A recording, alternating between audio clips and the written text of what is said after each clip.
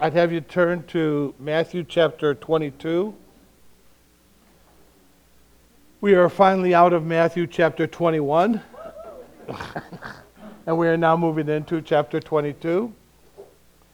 Vince wants to preach on Matthew chapter 25. We thought that would probably take place about 8 or 9 months from now. The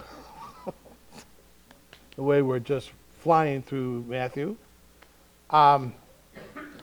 But in the final verses of Matthew 21, we saw how the Pharisees, the religious leaders, were attacking Jesus and questioning his authority and questioning how he could do these things. And then at the end of Matthew 21, he answers their question. And he answers them with a trilogy of parables. And the first one is in verse 28 to 32 of chapter 21, and it's a parable about two sons. Then the second one is a parable about a vineyard and that was leased out to tenant farmers. And then this is the last one, and it's in chapter 22, verses 1 through 14. But each of the parables is alike in the fact that the message is about judgment. It's about judging the nation of Israel. The other thing that I find interesting is if you just looked at those parables, each one becomes more implausible. Each one becomes more confrontational. Each one seems to be more unrealistic. So the first one is just two sons. They're supposed to go out to work, and one says no, and the other one says yes. The one who says yes never goes. The one who said no, eventually repented and went. Anybody could understand that, and most of us would have been able to experience that at some time or another. The next one is about these tenant farmers who are leasing this vineyard, and they think that eventually it'll be theirs, that they don't have to own anything, do anything, but the property will be theirs. Well, that's sort of a mentality that everybody can understand, that I don't really have to work hard, but I deserve all kinds of blessings. I deserve this. I deserve that because I've worked for it. And so we have that mentality. But then this one becomes even crazier when it comes to understanding it. But all of them show this judgment against the Pharisees, the religious leaders. So they have consistently rejected Jesus, and now God is showing how they are going to be rejected by God. And that's really the essence of the three parables. The table is turned, and there are parables of judgment. So go ahead and read Matthew chapter 22, verses 1 through 14 at your tables. You can have one person read it, or you can just read it silently to yourselves.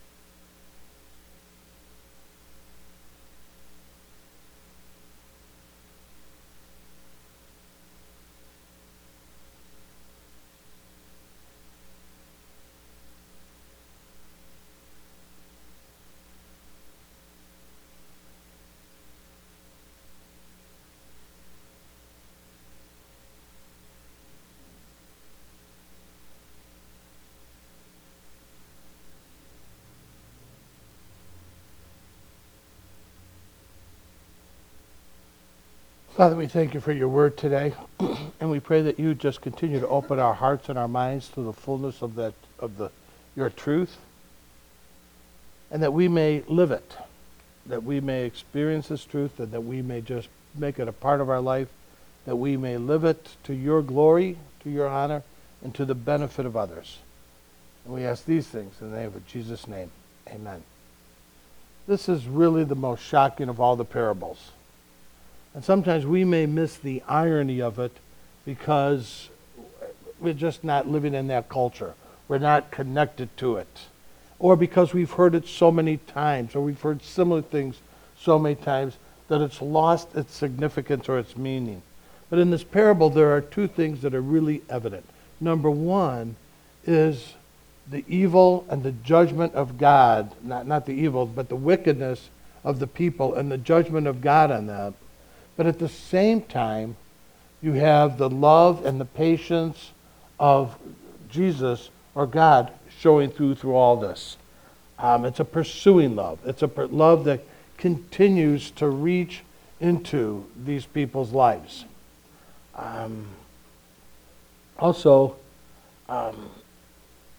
This parable divides nicely just into three sections. The first section, verses 1 through 7, focuses on the issues of the rejected invitation. The king has sent out an invitation, and the people have rejected it. The second, verses 8 and 10, focuses on a brand new guest list. Okay, that guest list has rejected it.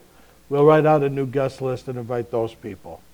And then verses 11 through 14 focuses on the wedding crasher. And so you have those three sections there. So in verses 1 through 7, notice first that this section, or this occasion, is about a wedding feast. And that's significant, folks. Jesus is inviting us to a feast, to a wedding feast. And it's important for us to understand that this is the way our Lord characterized God's invitation to us. He's saying, I want you to come and have life. And I want you to have it to the fullest. I want you to celebrate. I want it to, my relationship with you will be one of joy, of hope, of happiness. It's a never-ending happiness. His invitation is never to unhappiness or sorrow or drudgery or darkness or fear or death. His invitation is to life. It's not an invitation to a funeral. It's an invitation to joy. It's not an invitation to a formal state dinner, but to a relaxed, cheerful, joyful occasion. It's an invitation, in other words, to life. And that's what Jesus is always inviting us to. He's inviting us into that. And I don't think we fully understand the Gospels until we understand what the invitation really is. And I think down deep, that's what people want. They want that kind of an invitation. But at the same time, there's a rejection. A phrase in Paul's letter to the Romans, for the kingdom of God does not mean food and drink, but righteousness and peace and joy in the Holy Spirit. That's what God is calling us to. A life of peace and joy in the Holy Spirit. So it's important for us to understand when God gives us an invitation, He's inviting us to discover life. Life as it really is, or maybe for us, life as it can be if we fully accept and acknowledge what Christ has for us. Notice also the nature of the call. It's an invitation. It's not a summons from the draft board to report. It's not a summons to report for jury duty. It's an invitation that recognizes that a person has the freedom to receive it. It's not a command, performance. And so when God offers us this gift of life in Jesus Christ, He does not threaten us. He just says, come. There's a feast made out for you. There's a party. There's joy. There's everything. And when we hear it from that perspective, it just makes no sense that anybody would reject that. You mean I could have this freedom and joy and peace and happiness and fulfillment and life, and it's never ending, or I can continue on with my drudgery? Okay, I think I'll continue on with my drudgery. And that's basically what they're saying. All these people were invited, and they said, you mean I get all this? I've already been invited to this? No, thank you. I'd rather stay in my misery. I'd rather continue to do what I want to do. So this was an invitation. So when they rejected and refused it, they were refusing the very thing that they wanted most. If you talk to people, what do you want? They do surveys all the time. Every year, there's another Pew Research survey that people want joy, they want peace, they want happiness. And then Jesus says, here it is. And they go, but I don't want it that way. I want it my way. And as they continue to do it their way, they continue to find themselves without the peace, without the joy. So this invitation goes out. A king's son, that's a royal son. He's going to be married, and he sends out an invitation to his subjects to come to the wedding feast. And that original list had to have some pretty important people on that list. And as the invitation goes out, and surprisingly, everyone turns the king down. Now, you got to understand, this isn't just a bunch of Democrats being invited to the White House and they're saying, no, thank you. Or the previous, that's not a bunch of Republicans being invited to the White House and saying, no, thank you. This is the king. There's no party lines. This is the king. And this is mind-boggling to the people who are hearing this. There's got to be just gasps in the crowd. How can you say no to the king? The fact that they wouldn't go would be inconceivable to the people who were listening to this story. And when you recognize that, you're beginning to see the impact of what this parable is about. And you begin to see what the impact is for us today. Because if we were sharing this same story, and you're talking to a friend, and they're struggling in their marriage, they're struggling with their life, they're struggling with their family, they're struggling with their career, they're struggling with their emotional wellness, any of those things, and you say, Jesus promises you life. He promises you God, he promises you everything.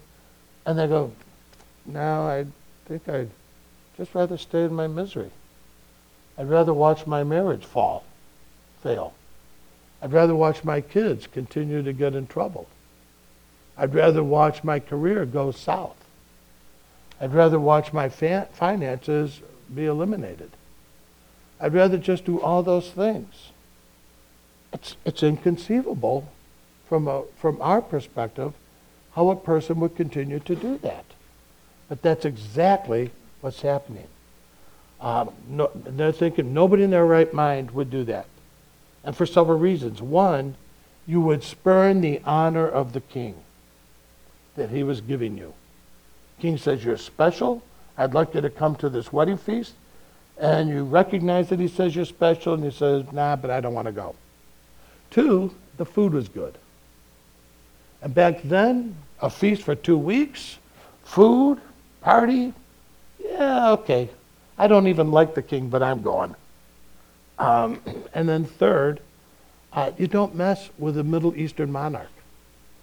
Because if you mess with them and they don't like you, you're dead. So you just say, okay, I'm going. But they don't.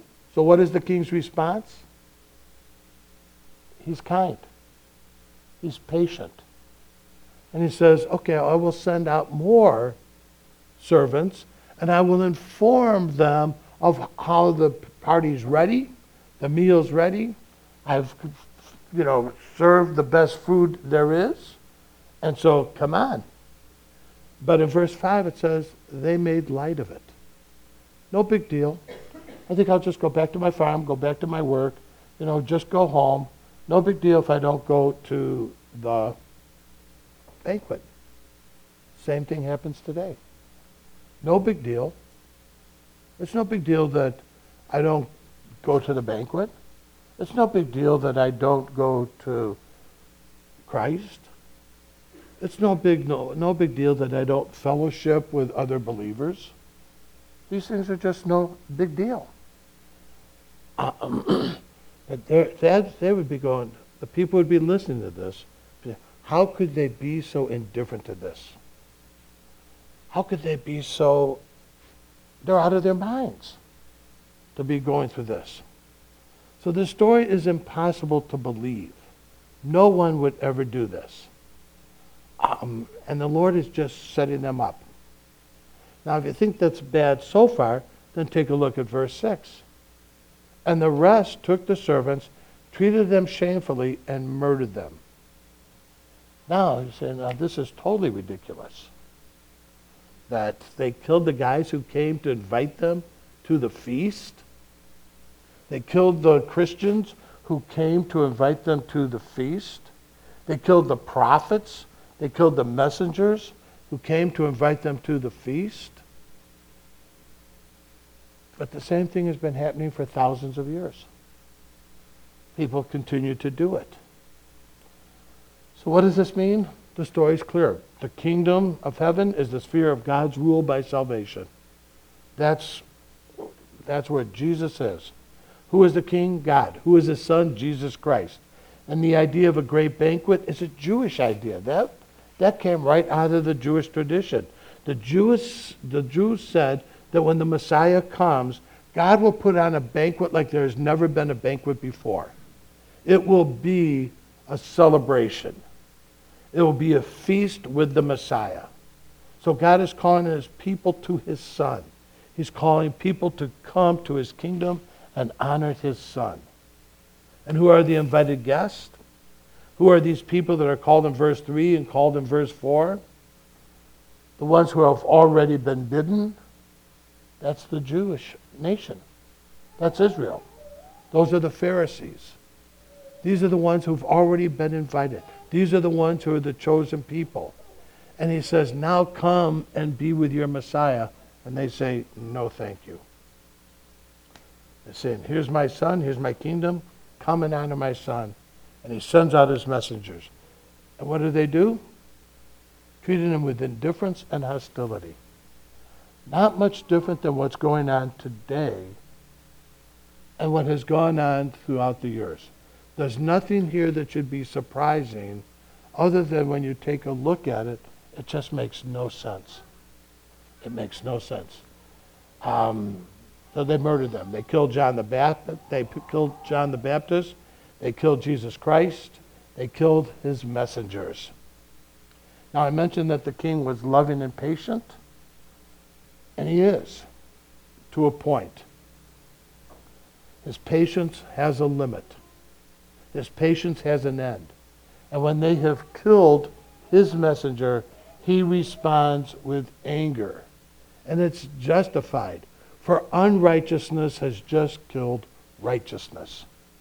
And it's time to put an end to that. So in verse 7, we see the king sending out his servants and burning down the city. Jesus is telling a colossal tale here. He's saying, Israel, you had every chance. You had every chance. And you've rejected me. You've killed my messengers. You've killed my prophets. And judgment is coming. 40 years later, the nation of Israel, the temple was destroyed.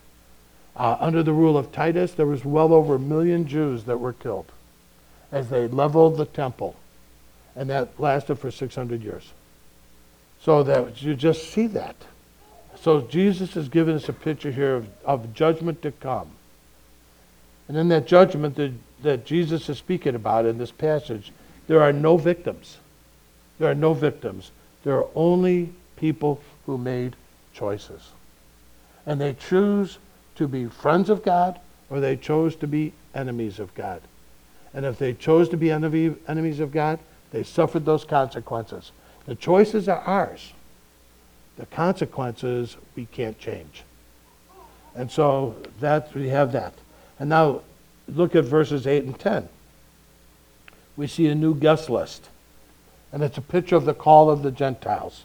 Matthew, from the beginning to the end, is saying that not only was the kingdom for the Jews, but also for the Gentiles. And here in verses 8 through 10, he shows us the calling of the Gentile. But he also reminds us of something that's very important. And that is that the gospel offer is free. Because what does he say about those that didn't come, that had been called and didn't go in verse 8. He says they're not worthy. What makes a person worthy? What makes a person worthy there? Accept the invitation. It has nothing to do with morality. It has nothing to do with rank and privilege. It has nothing to do with race or color. It has nothing to do with social class. It has nothing to do with anything other than accepting the invitation. And because they chose not to accept the invitation, they're not worthy. See, worthiness is just tied to the invitation. We've seen the invitation rejected, the rejecter's punishment, and now the new guests are invited. Go therefore into the highways, bring in everybody. And when it comes to calling people into the kingdom, there is no discriminating. God is calling everybody, bad and good. And the thing that makes them worthy is not their inherent goodness or badness, but their willingness to accept the invitation. The invitation has been sent. What are we going to do with the invitation? So the invitation goes out literally, without distinction, where there are all kinds, the honorable and the dishonorable, the up and outers and the down and outers. The invitation goes out to anyone who will hear, anyone who wants to live. Again, we see the hall filled. And then this is where sort of the shocking part comes. And then in verse 12 through 14, we see what happens at the wedding, to the wedding crashers. The high point of the feast would be when the king showed up with his son. We're all there, the king shows up, and he's working the crowd. He's looking at the people. And then he looks at one and he says, "Hey, friend, what are you doing here? You're not wearing a robe." And there's all kinds of conjecture as why he didn't have a robe, from the fact that people say, well, he didn't have time to go home, or he didn't have anything. That doesn't say anything in there, because the way he used the word "not" in there is the first time he uses "not," is you don't have a robe. It's just a statement of fact. The other way the word used "not" in the Greek was an act of rebellion. And so he looks at him and he goes, well, you don't have a robe. But the second way says, and you did it not because you couldn't get one, it's because you chose not to wear one. Now, what was the robe of righteousness? What is this wedding robe? It's the robe of righteousness. You see it in Isaiah 61:10. I will greatly rejoice in the Lord. My soul shall be joyful in my God. Rejoice, joyful. For he has clothed me with the garment of salvation. He hath covered me with the robe of righteousness. See, it's our relationship with Christ that gives us that robe of righteousness. And so here you have this wedding crasher who's in there, but he has never had a change in his heart. There's been no relational change. There's been no surrender. There's no been acknowledgement that Jesus is king. And so he's just there. What a picture of the church today. I've been working with a company, and they've been trying to change the culture of the company.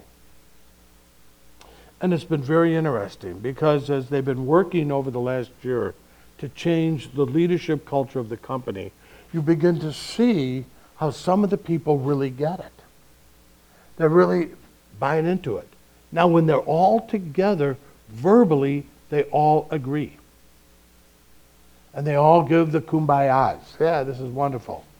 But as soon as they get back into their own work spaces, you'll see this group of people that is still focusing on the changing culture, and this group that isn't.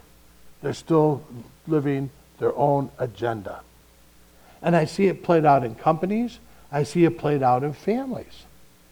I see it played out in churches. There's this group of people that come in and they go, yes, Jesus is Lord. Jesus is Savior. Jesus, and I've surrendered everything to Christ. And there's this other group, which I've always called the inside outsiders, who are inside the church, but outside that vital relationship with Jesus Christ. And this is who they're saying. Said, you're here, but you're a fraud. You've never put on Christ's robe of righteousness. You're still holding on to your own robe of self-sufficiency. You're still holding on to your own robe of pride. And until you let go of that and put on the robe of righteousness that Christ provides for you, you don't belong at the wedding feast. You don't belong at the wedding feast. So what does he do? Binds them and throws them out. Well, when Jesus comes back for his church, do you think he's not going to do the same thing? That he wants a pure church. Now, the other thing that I find interesting, did you notice how he uses friend both times? Friend. He calls him friend. That there's no hate in this. There's no judgment. It's just, friend, I've given you every opportunity. Why do you keep on fighting me? And because you keep on doing that, I'm going to have to cast you out. Where else does he use the same term, friend? Any thoughts? The night of his betrayal, when Judas comes. He goes, friend, why have you come? Do what you need to do and get it over with. I just find it so amazing that in the midst of betrayals, the midst of rejections, the midst of everything else, Jesus says, friend, you've made a choice. And this is the choice you have to live with. These are the consequences. Life or judgment. Mercy, grace, love, peace, or your own self-misery. And then he says, many are called, but few are chosen. And again, there's a lot of debate what that means, but literally it says, many are called, but few are called out. And it's sort of like many are called into the community, but many will gather, but few are called out to fully live that. There are many who are willing to come without a wedding garment. They're at the scene of the wedding, in the presence of the fellowship of the saints with the Son, but they themselves do not actually enter in to that vital relationship. Instead, they cling to themselves. They cling to their pride. They cling to their own agenda. They cling to their way of doing things. Instead of saying, no. It's all about Christ. And I'm going to let him clothe me with his righteousness instead of me trying to clothe myself with my own righteousness. As we come to the communion table, this to me seemed like one of the best verses or scriptures for the communion table. Because when we come to the communion table, that's what we're asked to do. We're asked really to just reflect on what is our relationship. Do we really experience the love, the joy, the peace, the sense of well-being? Have we been able to let go of our past, let God forgive us our past? Or do we continue to hold on to things that just continue to rob us of the peace that Christ promises us? And have we ever really totally surrendered our life to allow Christ to be the center? When we come to the communion table, that's what that reminds us of, that Christ gave his life for us.